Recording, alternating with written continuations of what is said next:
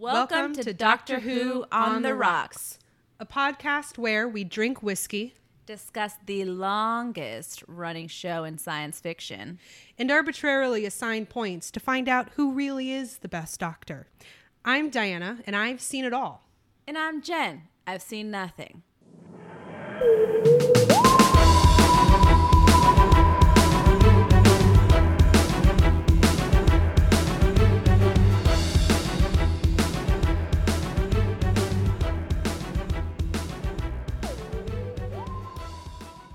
This week, we are talking about Galaxy 4.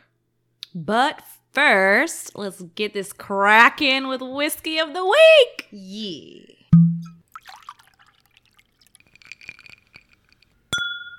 This week, we are drinking Ranger Creek Rimfire Mesquite Smoked Texas Single Malt Whiskey. Somehow, I'm going to make that a lot shorter for the title because we don't have enough space for all that shit. Yeah, no. It is a very teeny tiny bottle. It is only 375 milliliters. It's real cute. It is real cute. And the best part? Mesquite. Yeah, it's arguably as Texan as we're gonna possibly get because you put mesquite in anything and it's Texan. So it's a small batch whiskey. I think it's cute because it's called Small Caliber Series. They name all of their stuff after gun stuff, which I guess is as Real Texas as you're gonna get.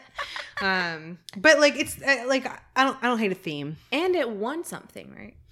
This one, or is that just? No, this is the 10th anniversary. Oh, okay. Of Ranger Creek. This bottling. This one, so small. The season was from summer of 2018. I remember that year. I don't. I was not in the U.S. It was aged under the Texas sun for 24 months. Batch number 38, bottle 569. What's the proof? What are we working with today? 86 proof. Okay, so not a little too bad. bit lower. Not too bad than we usually have, but which is perfect. Yeah, but I'm digging the little bottle. It's another one where if it's good, I could see this being a nice little gift thing. Yeah, it could go perfectly in a little gift basket or something. Yeah. I like the idea that maybe once a season we pick one that looks just like a good gift, even if it's shit, which we don't know this is yet. We don't know. We'll see. So pull it up. They are from the area outside of San Antonio. Okay. So another one kind of towards Hill Country. Okay. Not too far away from here. Well, it is far, but not that far. Not that far. This would be a trip that we'd have to make to go see this distillery. And at some point, maybe in the spring or some shit, we'll have to go down south. We can do a week and hit up Austin and San Antonio distilleries. But I mean, we could also just hit up the Houston ones we haven't done yet. That is true. Since we've only gone to see our buddies at Yellow Rose. Yeah. Well, actually, before we cheers, I'm going to smell this first. Oh, yeah. Get a good whiff. All right. Nose hair's intact, but there's a little singe at the end, in the base of the nose. Don't smell the mesquite. I wouldn't know what mesquite smells like. Well, I'm just assuming, I'm expecting the taste of when you cook something with mesquite wood or it. Sure. So I was kind of expecting for it to taste like it smells, kind of that reverse. But no, I don't smell any notes of mesquite. Yeah, I mean, I have to be honest, having a shit palate is mostly because I don't have a great sense of smell. So I'm sure if I smelled it, I'd be like, oh, yeah, that's mesquite. But I can't place that scent anyway. Maybe because I didn't grow up here. But I mean, I've lived here long enough. I wasn't around mesquite that much. But I know what it, yeah. It's again, obscenity, right? You know it when you see it. Wow, that's a callback. That was good. Remember. That was episode 2 or 3. Yeah. I stand a queen. Yeah, you're welcome. That made me so happy. I love it. We're so meta. Look at us. Oh my God. All right, should we try this shit? Yeah. Okay, cheers. Oh. Huh. It's smoky. How interesting. Mm-hmm. It's definitely unique. Yeah. It's smoky.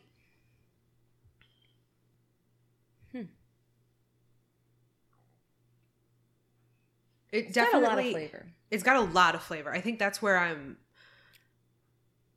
the silence is coming from, is because it's incredibly complex. Mm-hmm. And it sits on my tongue differently than others we've had. It's got a smokiness, but also a bite kind of like in the middle back of your tongue.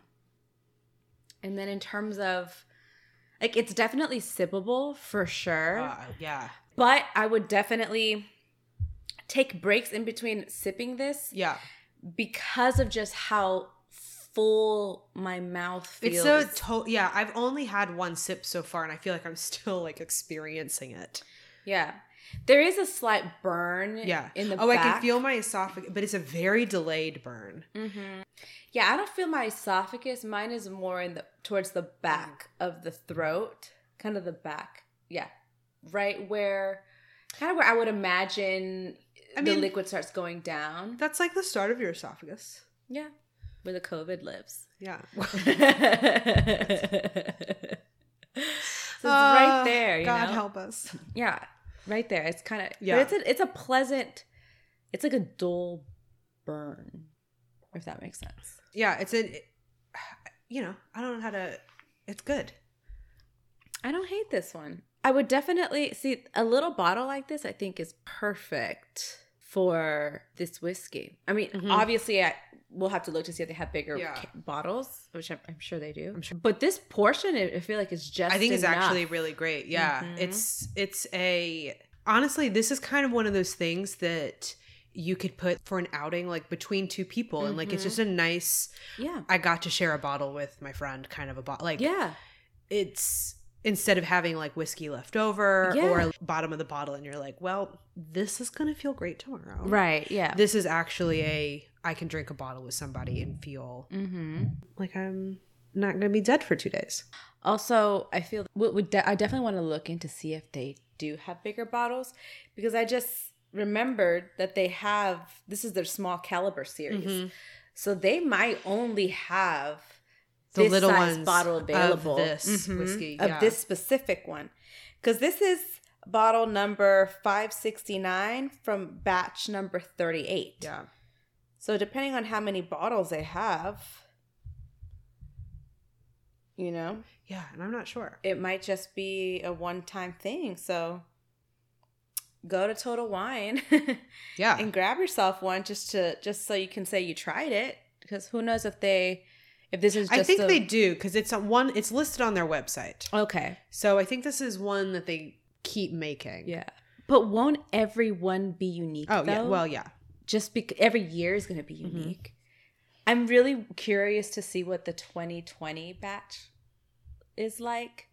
I was listening, had on in the background, live from Balcones one day, I think in the spring or early summer, and they were talking about how, because weather is part of what affects what's happening in the barrels, that the stuff laid down in the freeze was going to be interesting, because of it was such a unusual and severe temperature change, because we went from, I want to say it was 70s to like nothing.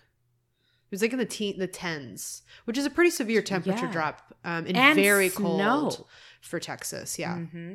That's about the time we started the show. We complained about it in one of the very early episodes. So what do you give this whiskey? I would say maybe a 7.8. A 7.8. Just because it's very unique. I wouldn't necessarily reach for this out of other whiskeys that I've come to really enjoy, but it would definitely be one that I would grab on the shelf and pull out, or like you said, take it to an event, a picnic, and split with a friend, and it'd look very cute in a picnic basket. It would. It really would. But like, take an Uber, y'all. Yeah, I really like it. It's definitely, and part of the reason I really like it is because, especially last season, I feel like we had a real big string of a lot of the same. Very similar tastes that we started to be able to differentiate more once we did the flight. But I remember thinking at the end of the season that we were just hitting a run of things that just all tasted the same, like it was variations on the same theme. And this feels like a completely different thought. It kind of hits me like Andalusia at the end of the season was a very different thing. And it's like how we fall in love with Yellow Rose, where like nothing that they really create has been like anything we've ever tasted in everything else that we've drank. I kind of feel the same way about this, is that the flavor's just so different that I appreciate that. Yeah. I like experimentation. Yeah. New and unique is fun. So I'm going to go with like an 8.5. Oh, wow. That's high. Yeah. I like it a lot. It definitely replaces, unless you want the kitsch, it replaces that other bottle of Texas whiskey, in the Texas shaped bottle, as my preferred small housewarming gift. Yeah, because this, I could definitely see that that bottle would only be good for like someone that just moved to Texas, right? Like, welcome. This is a very much a Texas thing to give. Yeah, you have to be somebody kind of special in this world that decorates that kind of way. So how about we talk about some Doctor Who? Yeah, let's do it.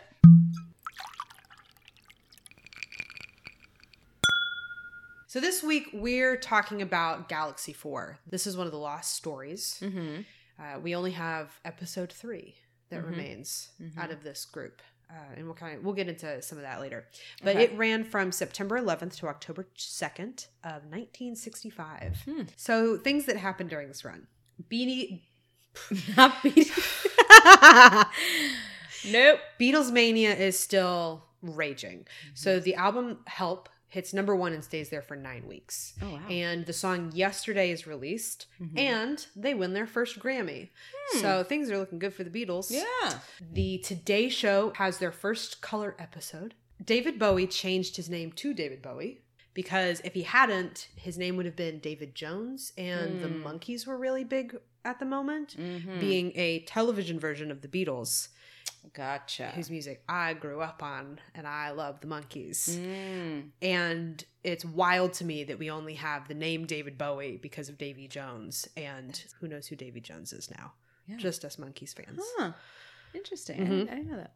Yeah. And the show I Dream of Jeannie premieres, which to me is a very old show. Yeah, so it's crazy that we're well stuck into Doctor Who, and we're just starting to get I Dream of Jeannie.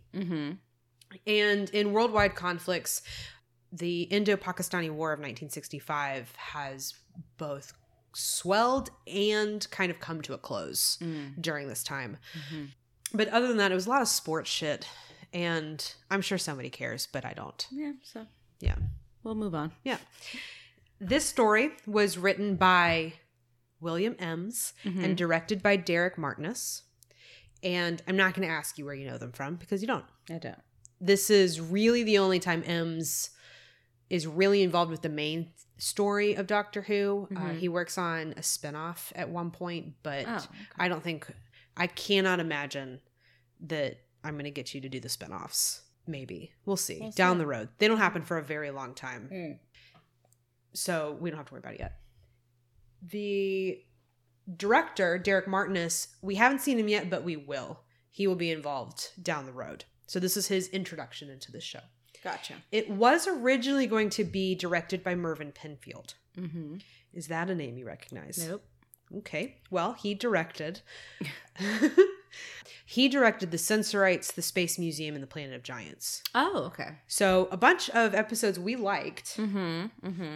But Penfield did a lot of the work prepping for this, and did like the casting and everything, worked with the script, and then he got really sick and had to leave the program, and actually ended up dying in 1966.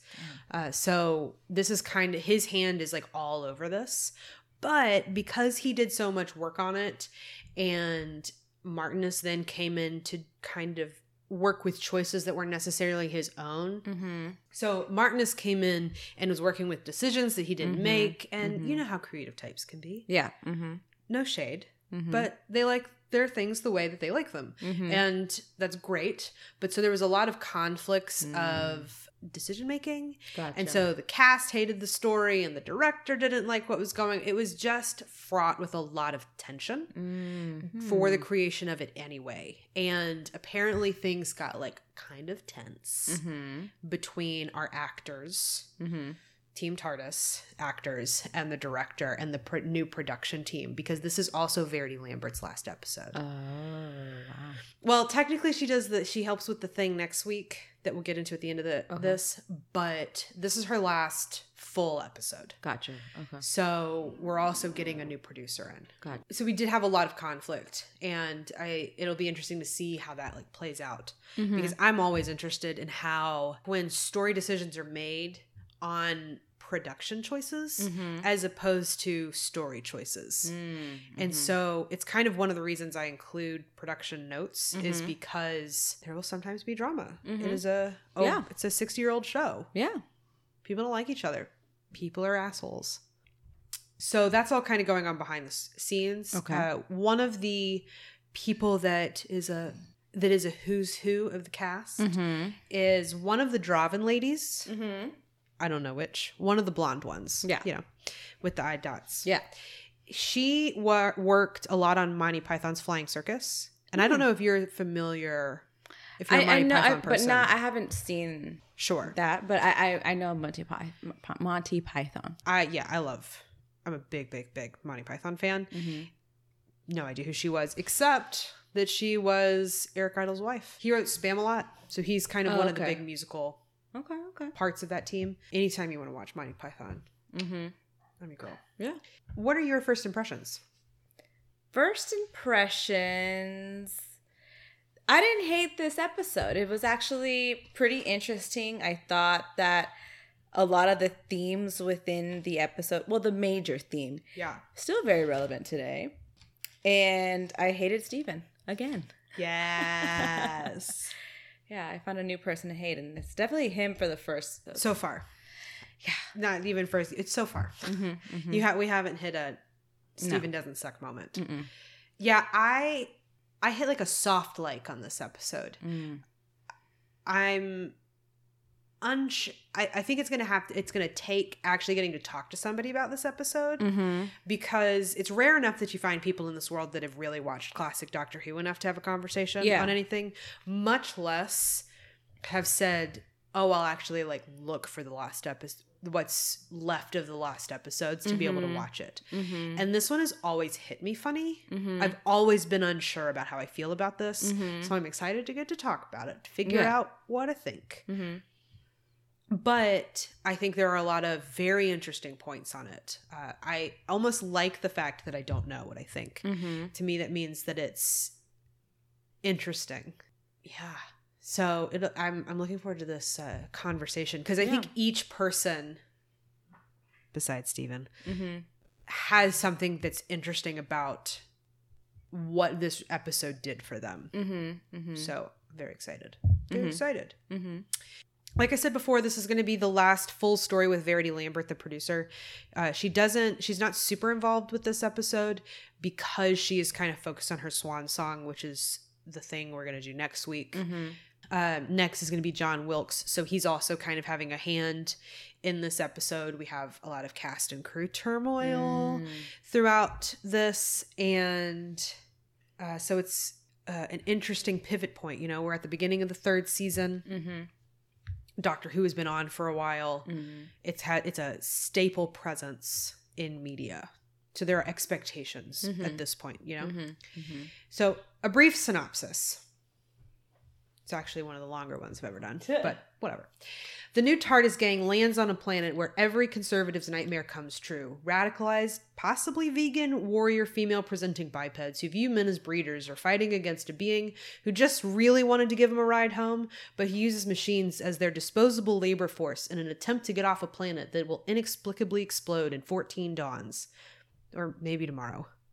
Definitely tomorrow. Definitely tomorrow. So with that, let's get into TARDIS points. Yeah.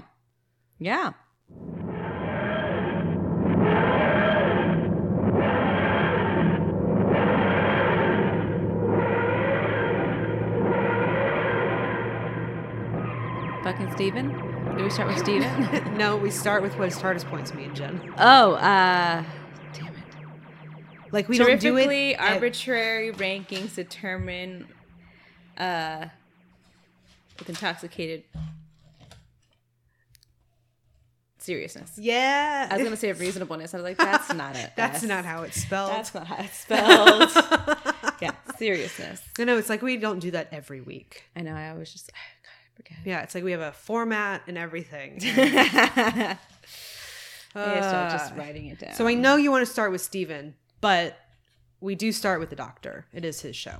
Yeah, well, the Doctor for me this episode, I mean, I think just kind of like I've said before, he's a different character now that Susan's gone. And I think in this episode was one of the first times where I really saw the chemistry that Vicky and the Doctor have. I mean, we've always seen the chemistry, but I think it's the actors have finally gotten so used to each other that it's more genuine, you know? And it's more like chummy, you know?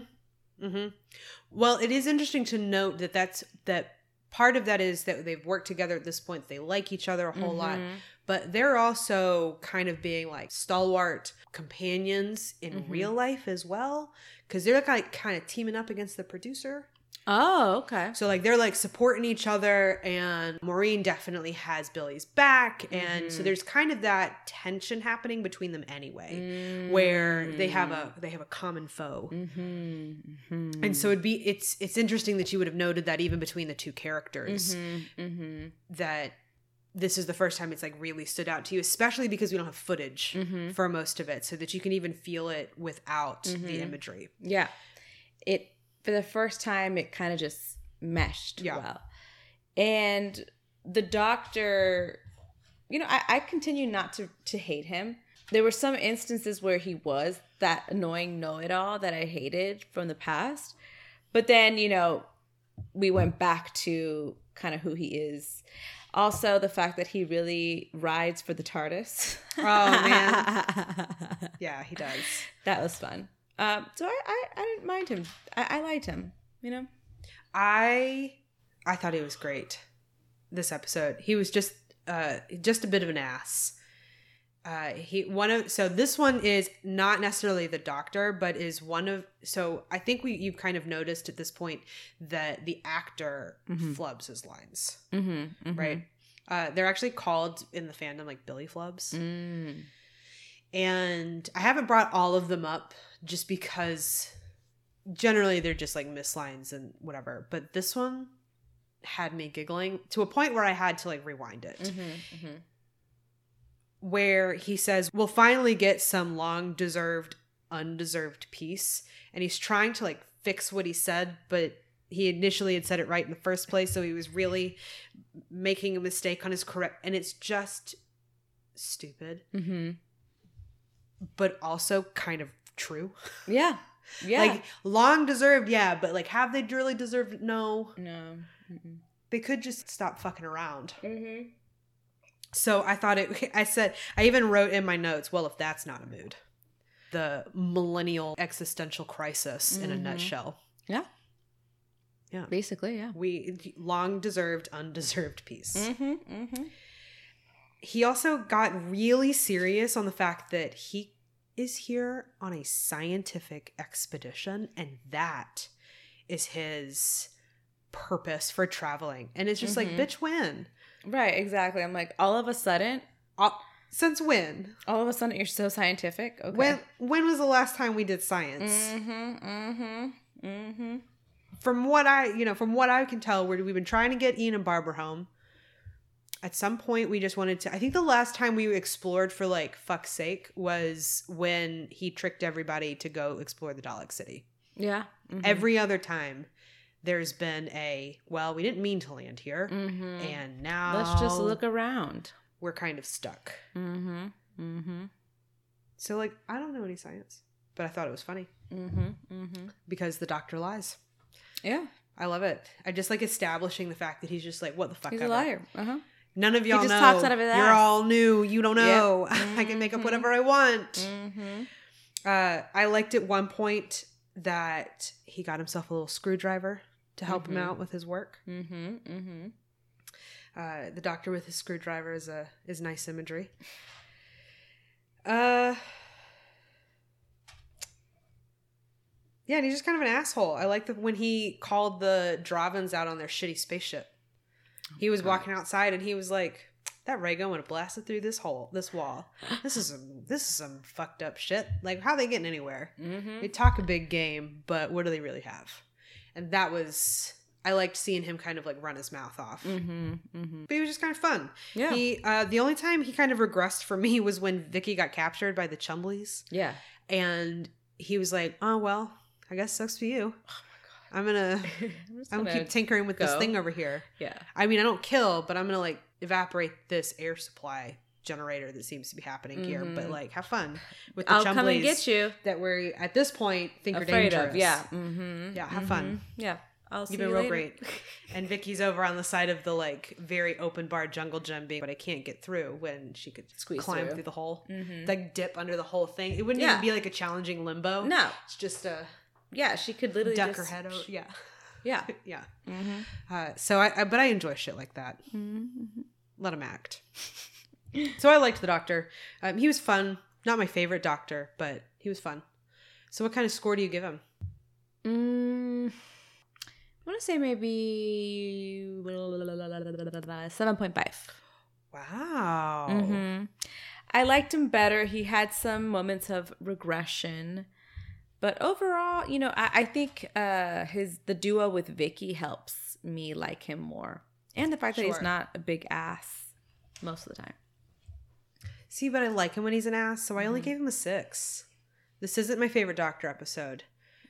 Just because he felt a little flat to me. He provides good support with Vicky, but I think there have been other episodes where he was more involved in the slapstick buddy comedy of Doctor and Vicky. Yeah. And this time it was like Vicky. Yeah. The Doctor's there is like just kind of like the other side person. piece. Yeah. Yeah. He was definitely the side piece. The this side piece, episode. yeah. But it wasn't bad by any stretch of the imagination. I liked it. So it's a 6. Okay. Cool. So how did you feel about Vicky? Oh, I love Vicky. Honestly, this Legend. episode solidified my love for her. Yeah. I understand. I stand for Vicky. I stand for Vicky. Yeah, she's a hero. Just being Goddess. a badass, Queen. asking questions. I really liked her little snarky remark to the doctor about he was talking about we have a scientific process and blah blah blah. Like we look and we do something and then we react or whatever.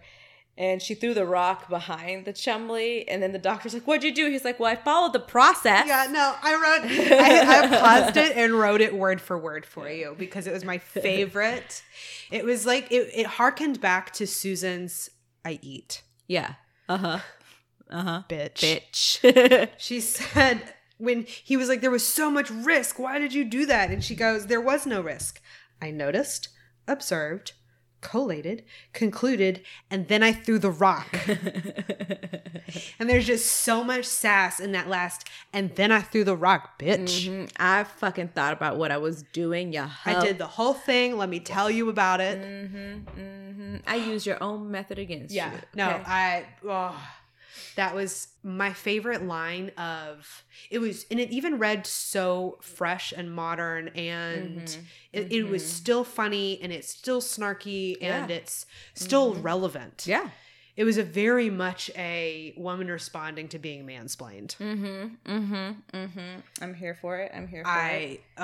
She was. Yeah. She's still obsessed with fucking weird looking creatures. Still naming weird shit. And like Chumbleys. Yeah. Out of all things, why Chumbleys? Chumbleys? They look like the poop emoji. If they do. Yeah, they totally look like the poop emoji. I called them poop robots. Until I figured out, oh, the Chumbly are the poop robots.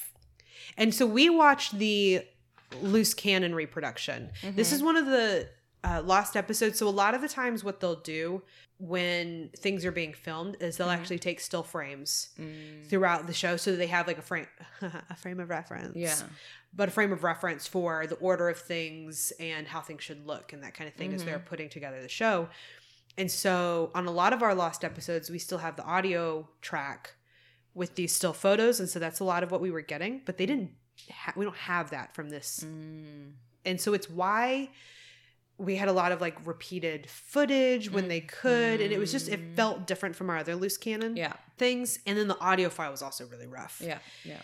But the one episode that we have was only discovered in like the last 10 years. Oh, wow. So this is one of those that was found. And it's why it's also not in like super great condition. That's why the audio quality sucked. Yeah, because there are things, and I think at some point we're really going to do an episode on the lost episodes and really talk about what does this mean, because we're still missing about 108, I think, at last count. I believe. A couple of years ago, there was a big find. And by big, I mean like 4 whole episodes, which is nuts at this point. Mid-90s. Okay. That many. So that we're missing 90-some episodes. And at this point, things are being found in like back storage units or garage sales, or like there's this one episode that's missing, one story that got checked out by somebody. And we have that record, but it's a name like Jay Smith. Oh. So how are you supposed to find Jay Smith? Yeah. They're going to steal it. In London. Yeah. Like, who knows? Who knows? So there's always this chance for episodes to be rediscovered. But what's going to be interesting, what I'm looking forward to is the fact that we got so much out of Vicky. We got so much out of the Doctor with just these still images. And we are recording this. What is it, November 5th? November 5th. In 10 days, the BBC is releasing an animated version of Galaxy 4. So we will definitely watch that. Yeah. And provide our thoughts. And we'll have to discuss if we want it to. I think they'll have to go along with these scores because this is what is left of the episode. Which is unfortunate. But we'll rewrite the score if episodes ever get discovered so that we can watch it in their original format. Yeah. I think that's great. Yeah. Good idea, Jen. Yeah. So I liked, Vicky was great this episode. She asked the right questions. One of the things that I wrote down early in the episode in my notes was everybody's talking about these fucking 14 dawns, right? But the earliest thing we established about this planet, there are 3 suns. Yeah. What does a fucking dawn look like with 3 suns? Yeah. And like, somewhere in the middle of the story, Vicky and the Doctor are talking about, is it 14 suns? Is it 2 suns? When the fuck is this planet going to explode? And Vicky looks at the Doctor and goes, how are you supposed to have a dawn with 3 suns?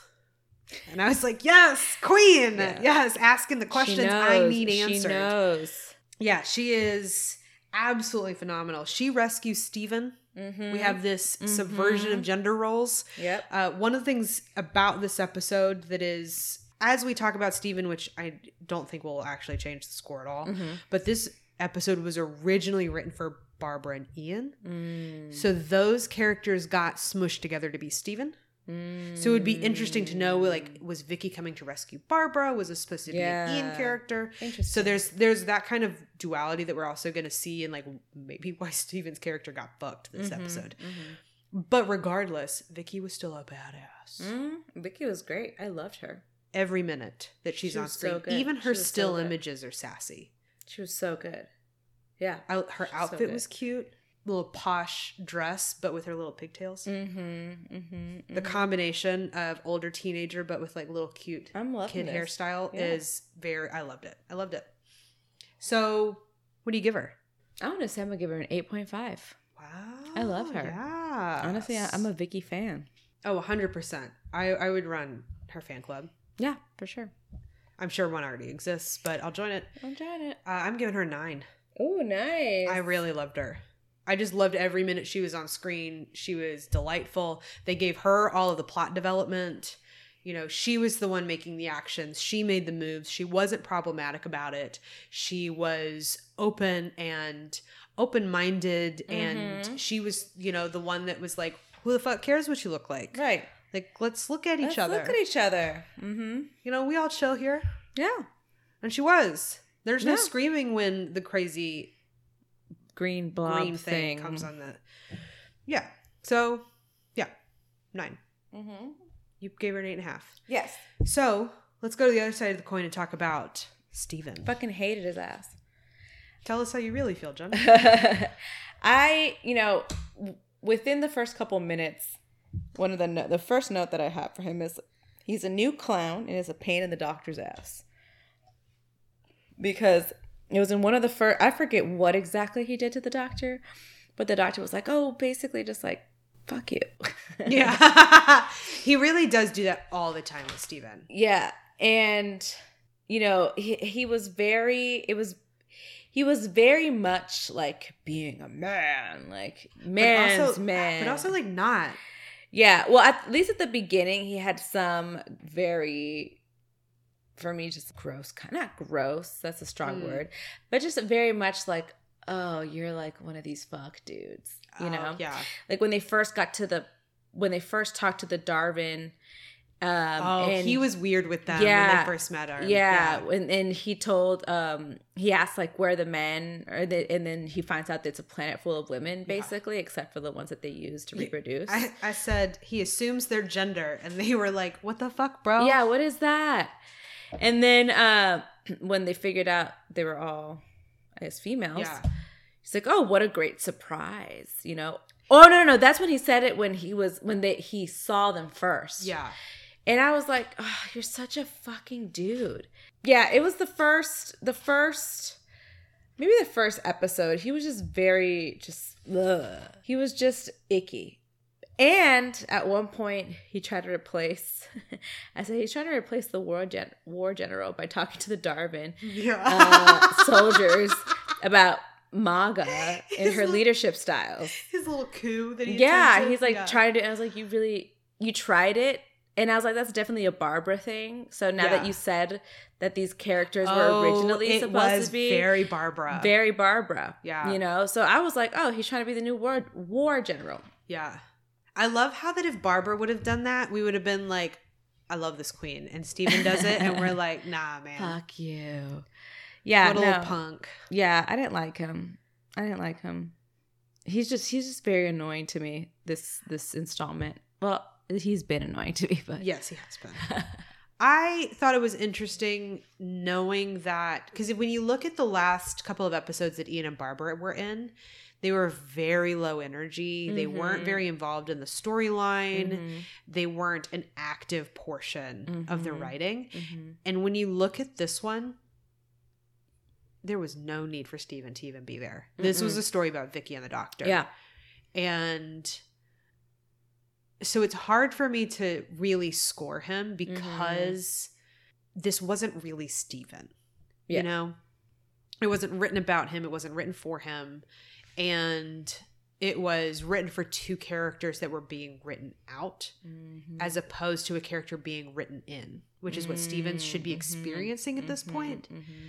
So it's hard for me to hold all of that against the character of Steven. It's just not going to be a good episode for him, because it's not one that I would say, you need to watch this episode for Steven, because what's the fucking point? I called him the peanut gallery for most of this. He's kind of the one leading over the main guy's shoulder going, yeah. Like he said. Yeah, for sure. He's the hype man in the back. Definitely. Which I guess you need, and it kept a point of view with the Dravins while we were dealing with the Rels. Yeah. But he's really just a plot device. There's nothing about Steven. So I gave him just a 5. Yeah, I'm going to give him the same score. Yeah. He just was neither here nor there. Yeah, I didn't like him, but not enough to give him a 4. Because towards the end, I was like, okay, you're not that bad. You're really not doing too much. But yeah, it's just the beginning. It's just... He was real gross in the beginning. Yeah, I would agree with that. So that's all we have for our companions. We're a real small team right now. Yeah. Real small team. Yeah. So that's going to jump us right into the baddie. Yeah. Who is, Jen, who is the baddie? Who is the baddie? Maga. Yeah. For sure. For sure. As soon as we were introduced to her character, there was just something so familiar about her. And it took me until the part where Steven is trying to arm the coup. Yeah. And the Darwin women clones, I guess. Yeah. Because they're not real beings. Oh, very brave New World. Yeah, very strange. We're just blindly following this person, even though like he tried to point out the inequalities, right? They were very much like, she's the leader, right? Yeah. Like she deserves to have all these things. That's just how it is. Yeah. And it wasn't until that moment where I realized like, holy shit, this scenario can fit very much with the current MAGA campaign. Yeah. And I was like, how interesting is it that yes, I thought about this MAGA too. and MAGA. Yeah. You know? So, and even in just her demeanor and then just the way that she carried herself, it was just so familiar. Yeah. You know? What really struck me in that regard, because I remember having this moment, it was probably in the 3rd or 4th episode, she gets really monologue-y about the pain of being the only one in the room that can think. And you have all of these clones, and they sent me these clones that are supposed to be warriors, and I told them that I need thinkers, not fighters. And woe is me, I'm the only one that can really think, but she's a raving idiot. Yeah. Absolute fucking idiot. Yep. And you see more... Murderous bitch. Oh, man. Murderous bitch that is a idiot. But is the only one that is, air quotes here, educated and is capable of thought and capable of understanding. Is a real being. Is really human. And then you have all of these clones that are supposed to just be reactionary, but you see them with more empathy. And the whole time it was very striking to me of another douchebag that's been around this block. And the way that that person and the people around them are the first to tell you that they're the smartest people in the room. But are raving idiots. And treat the people that follow them the same way. And the people that follow them are largely undereducated. But have the potential for so much more than what is being dictated to them by this absolute insane idiot. Murderous, insane idiot. Yeah. It was very interesting, just the parallels that I could draw from her being. And then to juxtapose that with the real and like their species, where their species is essentially founded on kindness and community and, you know, sacrifice. Yeah. You know? So it was, even in the last little bit of the monologue with the real is basically giving like the morality. Yeah. The moral of the story essentially is like, if you're willing to help, you know, they're willing to help those that help others. Yeah. Right. So like if you help other people, you're truly never going to be alone because someone's going to be there to catch you as well. In theory. Right. So it was just, it just took me back to just our political state right now, just how divided our country is at this point in time. And I mean, the fact that QAnon members were in Dallas waiting for JFK Jr., who's been deceased for 22 years, to suddenly come back. And he did. Someone actually paid for a flag that was Trump and Kennedy. Yeah. So, you know, we have those types of people I was thinking about this in the car driving over here. It's like, all Trump supporters are not QAnon members, but QAnon members are Trump supporters. Yeah. Trump supporters are a crazy fringe group, and QAnon supporters are a crazy fringe group of a crazy fringe group. Yeah. Which makes them not just like 2 times crazy. It's like crazy to the crazy power. Yeah. Oh, crazy raised to crazy. Tea party. Whew. Yeah. Beyond tea nuts. party. Yeah, but it was just very, very symbolic and just very representative. So I'm like, wow, these themes are reoccurring. You know, it's just never change. Yeah, it's just another confirmation of how history continues to repeat itself. It doesn't look exactly the same, but the symptoms are the same. Absolutely. And that's one of my favorite. That's the nail in the head of what I find so fascinating about history, and why when I talk about like my focuses in history, why they're so disparate, is because I think it's absolutely fascinating that I can find this theme in 1965 England, but I can also find it in Egypt from 2000 BC. 2 cultures that have nothing to do with each other, 2 completely different economic systems, different political landscapes, everything, and you still have the same themes resonating. And then you come to today, and it's what we are still dealing with.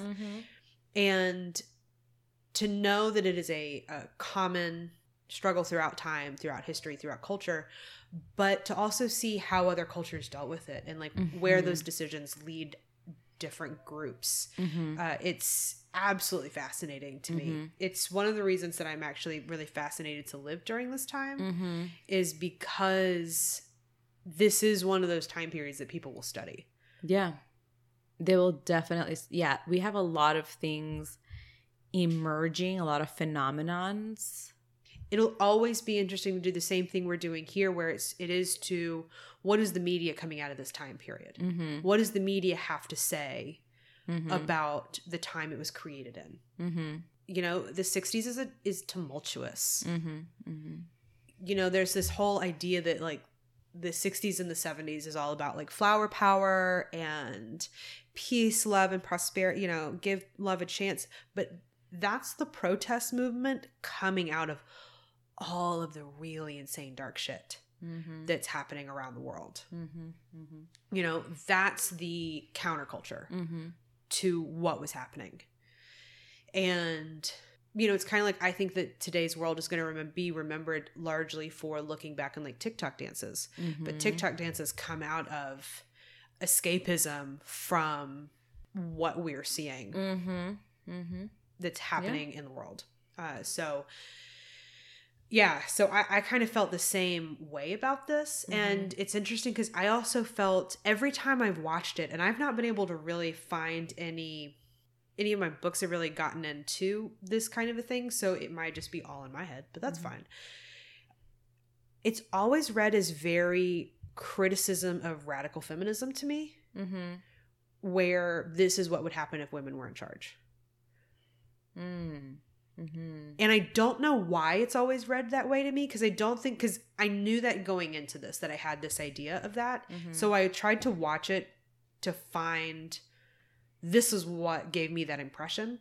And there's nothing other than the fact that it's a bunch of women and, you know, they kill off the men that aren't good breeders. But that's also very Brave New World. That's very, you know, the Amazons, you know, it's a common idea in history. And so there's nothing about it that's like overtly a criticism on feminism, but there's always been something about it that made me feel that way.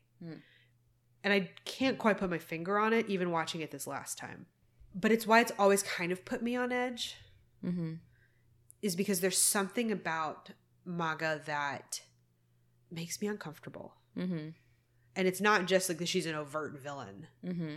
There's something about her where like I feel sad for her. Yeah. This actress did a very good job in reflecting this just essence of something's wrong with her. Yeah. Like, even though she's even though she was spewing this story where she was the victim, her and the Darwin were the victims, right? Yeah. Something about it just did not sit right. Yeah. Like, well, yeah, you feel from the beginning, you know there's something wrong. Mm-hmm. The second you meet them, I feel like you kind of like know there's something wrong. Mm-hmm. Mm-hmm. Even though, like, I don't feel like I ever bought them as like the good guys of the story. Yeah, I was finding myself like, are they really going to be are these the people that were going to be the good guys? Who are the bad guys then? Yeah. You know, because this is not the roving poop emoji. Not the poops. Yeah, I was like, the Daleks? Like, are they going to be like the Daleks? But no. These are like the cute Daleks. Mm-hmm. Little poops. Yeah, little poops. Little white poops. Yeah. Yeah, I think that it was like kind of that whole idea that it was like a whole bunch of women that they were ostensibly vegans. That there was this whole idea. I did like the idea that they didn't really know what a woman was. Yeah. That they were like, I don't know. Oh, you mean like biologically female, which is how I feel about like that's all gender. It shouldn't. Yeah. This won't be the podcast for that, but I did like that kind of moment in the middle of the 60s to be like, what are we doing fucking talking about how we reproduce? Get out of here, dude. I'm a person. Look at me. My name's Maga. So I did like that. I did think that Barb would have fit in really well with them, actually. Oh, for sure. She was also Aztec a murderous Barb, bitch. Yeah, Aztec sure. Barb would have been besties with Maga on a good, on like a bad day. She would use Ian just to breed. So yeah, I mean, she did. Fits. She probably did. Yeah, she fits. Yeah, she's part of their. And crew. so maybe it's why I have this like weird feeling for them, where I almost would love to see who they could have been if they'd been born into a different culture. Because I think that she was, I don't know, maybe it's that she reminds me of politicians like Hillary Clinton, where like Hillary Clinton is a product of the world that she occupied. She's a crazy bitch and I don't like her. But for all the reasons I don't like her is because of how she had to navigate through the world. And, you know, she was doing the best. A lot of it was that she was moving in the world the way that a woman had to advance. And so she had to make decisions that weren't great, but that led her to advance. And so it turns her into a shitty person over time. Maga kind of felt the same way. Yeah. I felt like there were positive intentions at some point, and they've just been totally corrupted to where she doesn't know what is real anymore. She doesn't know what is humane. She doesn't know what is good or true. It's definitely like eat them before they eat meat mentality. Goal oriented. Nothing else can matter because the goal is so important. And so everybody dies. Yeah. So there's like a sadness to her character for me, which doesn't mean I like her. But I think that's why I feel conflicted over her, is because I don't like her, but I pity her. Yeah, I can see that. Yeah, I can see that. It's not total dislike. So what do you give Maga? I mean, she's a good villain. I think so too. I was gonna give her a 9. Wow. I gave her an 8.5. She's a good villain. Yeah, I thought so too. You know, in any kind of movie or anything, a good villain makes you feel more than one. They're not just evil. Yeah, there's a backstory. Yeah, there's a way that they got there. There's and a reason. Considering that a lot of the story was really shitty and they didn't really give us a lot of her backstory, her acting, I feel like, really brought that complexity. And I found that impressive. I would love to see her again. Yeah. I mean, we won't. I'm sure that actress is dead. I'm sorry. I mean, maybe in another episode. Yeah, who knows? Maybe. Who knows? We saw Cave Woman again. We did. So she might be a repeat offender. I'd love to see Cave Woman again. Wouldn't that be great? She's like a cameo once a season. Yeah. The same exact wig, just different outfit. Yeah. We see her like England, like 2400 since we've gotten her in the ancient world, then we got her kind of almost in the present, and now we're gonna get her way in the future. Yeah. Well, we can get her. Well, it was way in the past, then 1066. Then we can get her modern one, and then we can get her in the future, and then we can get her over on another planet that humans have colonized. And then we can see what's up. Yeah. End of time. There she is, the cave woman. That brings us into the story. How did we feel about the story as a whole? I mean, it was definitely interesting. I was able to get through it. Really neither. I really liked the morality portion of the story, but besides that, it was really just kind of just there for me. Nothing that I really loved, but also nothing that I really hated. So it was just kind of like, okay. I felt the same way, except I thought the morality portion of it was so heavy-handed. Mm-hmm. To me, this was the positive aspects that we've talked about so far, I think were brought on the backs of the actresses. Mm-hmm. Oh, yeah, I can see that. The story itself was pretty shit, in my opinion. Mm-hmm. It was so tropey. And I know that's a portion of that tropiness comes from the fact that it used things that are more common now. And even though it's early, it was still kind of boring. It was so Aesop's Fable-y that I could not deal. There was nothing real. It's the whole idea that you meet the Dravens and you immediately are like, well, these probably aren't the good guys. You know, it was so obvious that there was gonna be a twist and they were gonna be the bad. It was set up that way. And I see what you're saying. And so and I like a story that's just a little bit more subtle than that. It's not a pantomime. It's science fiction.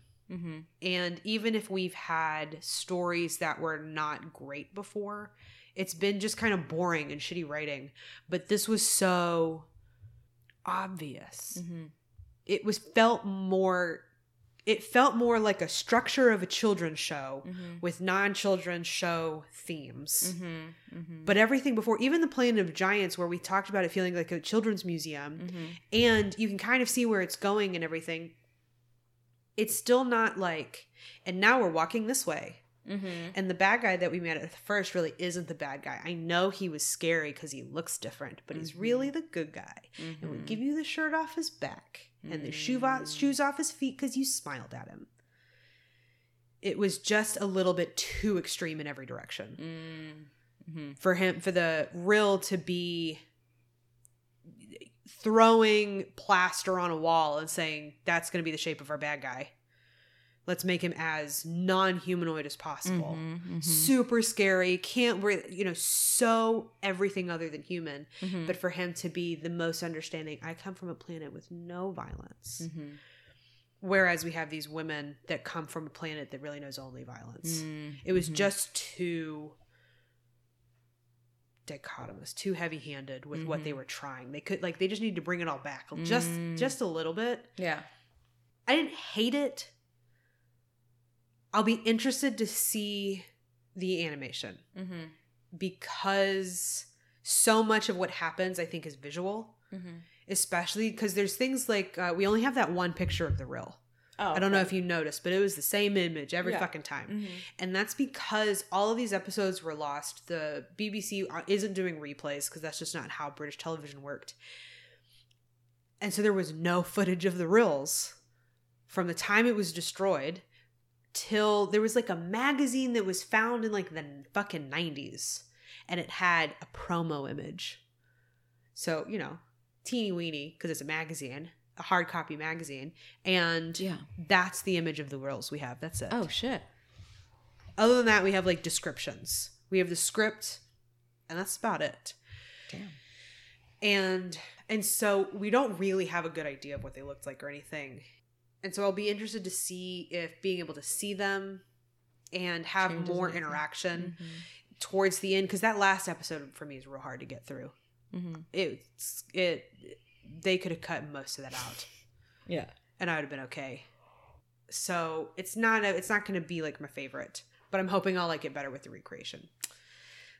I liked the fact that the astral map came back from the web planet, except I didn't like the fact that somehow they were going to tell that the planet was going to explode in 2 days for reasons that are still lost to me. Yeah, I didn't get that. No, it's because it didn't make sense.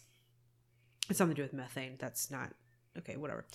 How are you using a star map to find out when a planet is... He looked at that astral map for like less than 45 seconds.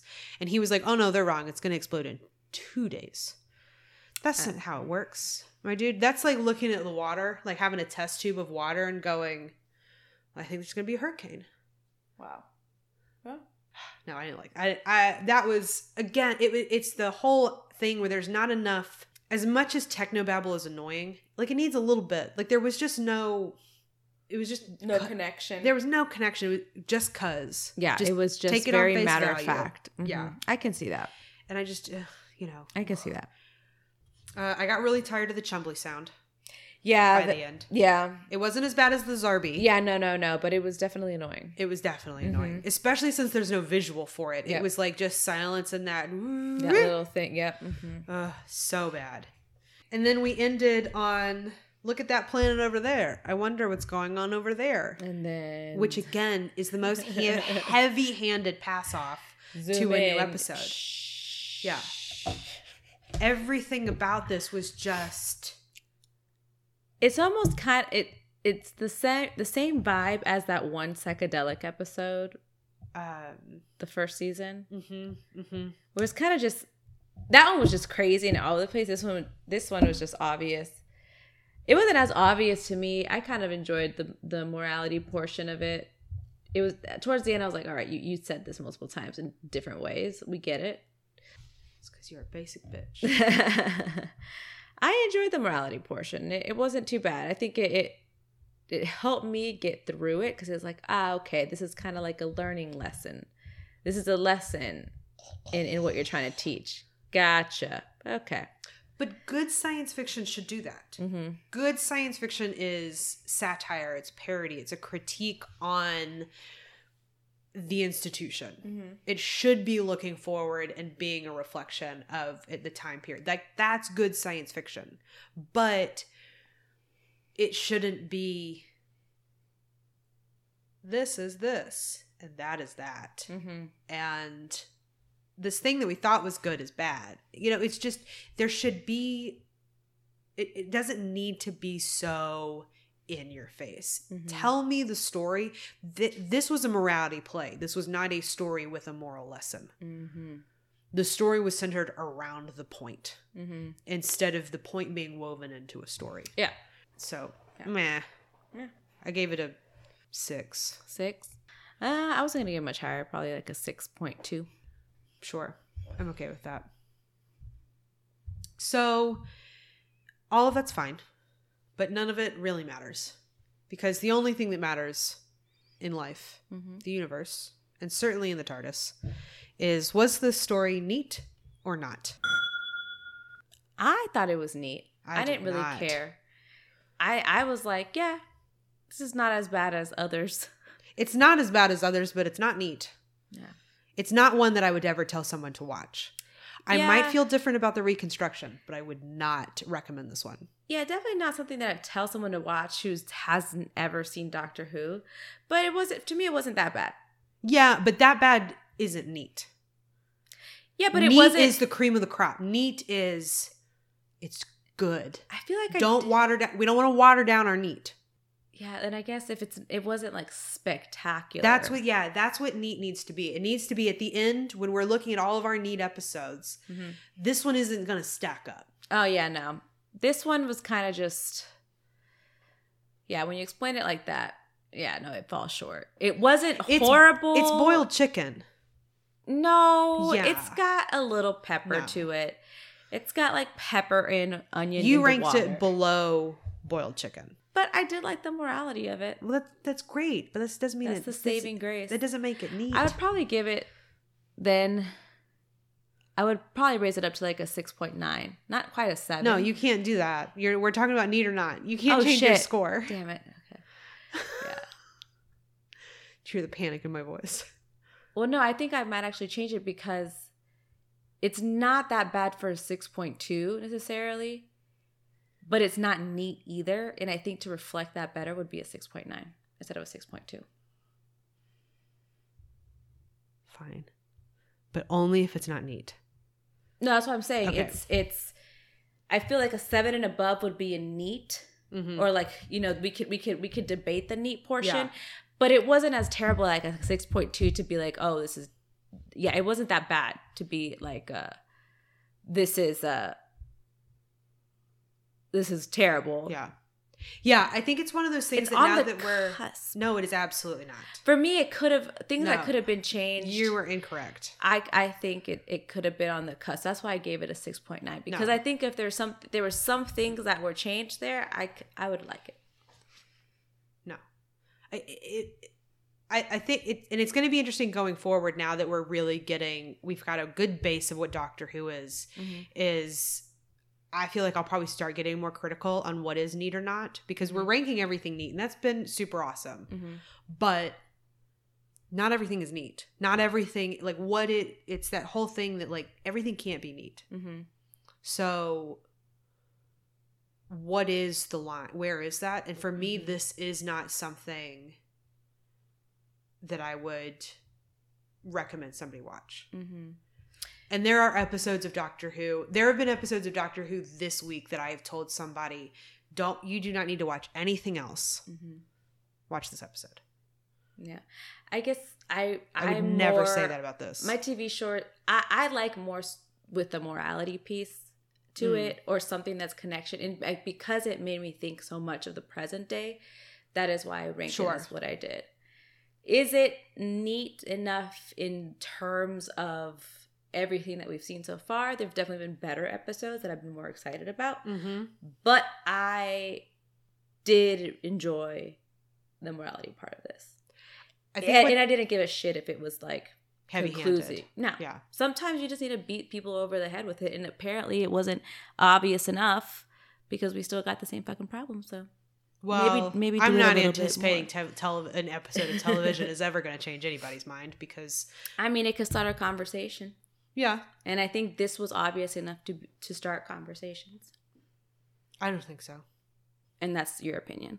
I know, but I'm right. No. Yeah, I am. We're going to agree to disagree on this one. That's fine. We're going to agree to disagree on this one. Yeah, because I didn't mind how obvious it was. Yeah. So that's it for this week. It was an interesting episode. I look forward to doing this all over again. See if the opinions change how we feel. I think that when we talk about it again, we'll have other opinions with us. So it'll be interesting to see if any of us budge, or if we're just going to be stubborn assholes. We'll see. Yeah. So next week we are doing Mission into the Unknown. And it's a bit of a weirdo because it is all of 20 minutes long. Total. There's one episode. And we're going to see what you think about it. Let's see. We're going to go ahead and watch it now and record right after this. See you later. So we'll see y'all in about half an hour, but y'all are going to see us in 2 weeks. Bye. Time is weird. Bye.